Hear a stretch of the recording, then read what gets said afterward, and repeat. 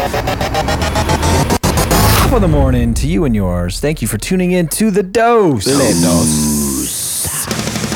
Keeping the party going here. Monica Monson's in the house. Thank you. Hey, guys. Mark the Magic Man Hutchins is here.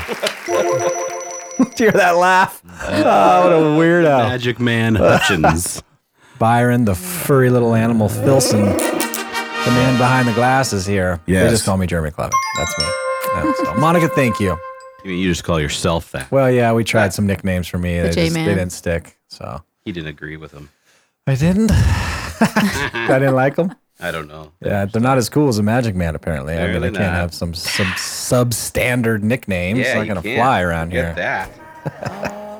Eminem's here, though. Eminem! Yes. Woo. Can we do that for you?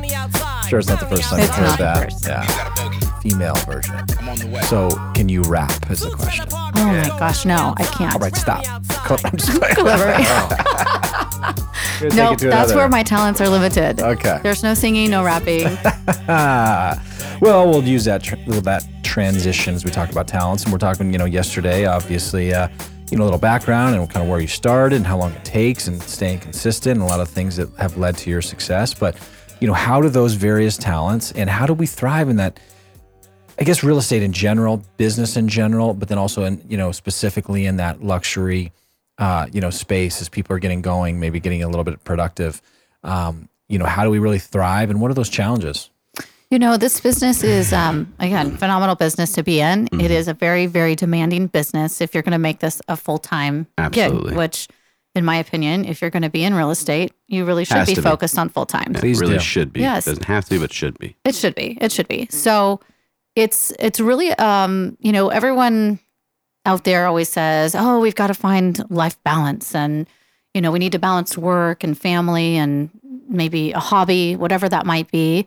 And I've kind of given up on finding true balance and really focused on, okay, I'm going to do the best I can to get as balanced as possible, but knowing that the scales are always going to shift one way or the other, just slightly, because it's never going to be perfect. And when you're full-time in real estate, the business is very demanding. It's not for everybody.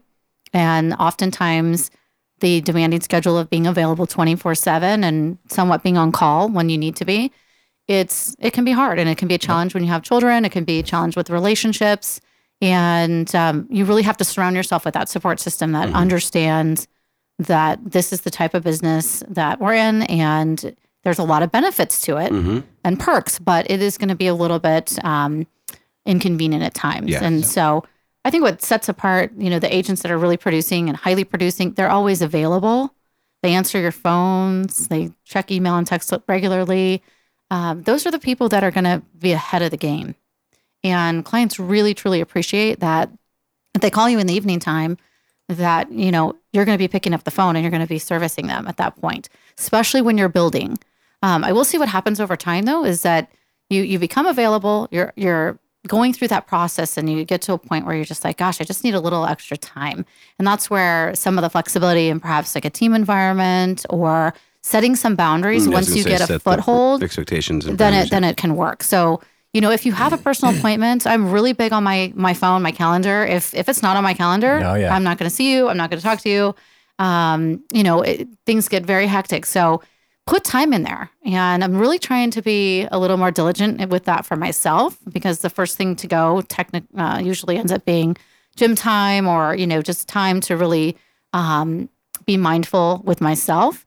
But if you do that, it'll really help. And so for me at this stage in the game, I don't want to miss out on my kids' activities at school. And I want to make sure that I can, be present when I need to be with them.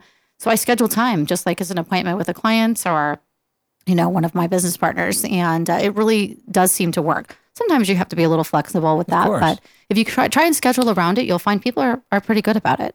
Yeah. Well, it's like anything else. If you had an appointment set, like, hey, I can't do it then, but will this time work? Sure. Yeah. And I don't say, hey, I'm going to be, at my child's event. Right, Usually I just say, all. I'm committed at this time. How about this time? Exactly. And 9 times out of 10, it always works. Yep. So just being confident and comfortable with doing that. Yeah.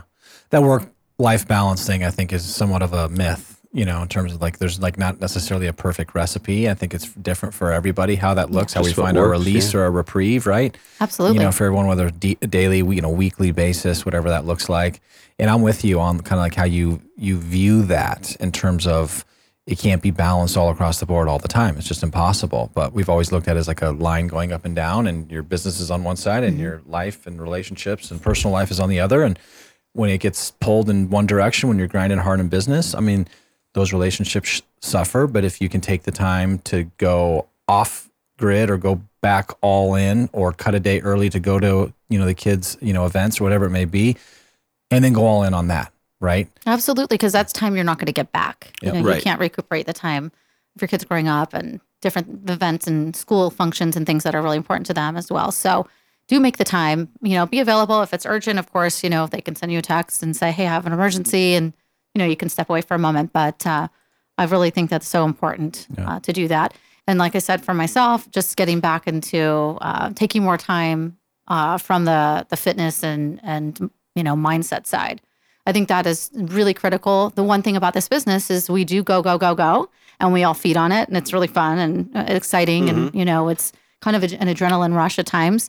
So, but burnout can be really huge in real estate. So that's the other thing I would say is just be really well thought out with your scheduling and what you're doing, and make sure that you do take those moments, because otherwise you'll hit a wall and figure out. How do you manage that? How do you manage the burnout, and how do you stay hungry?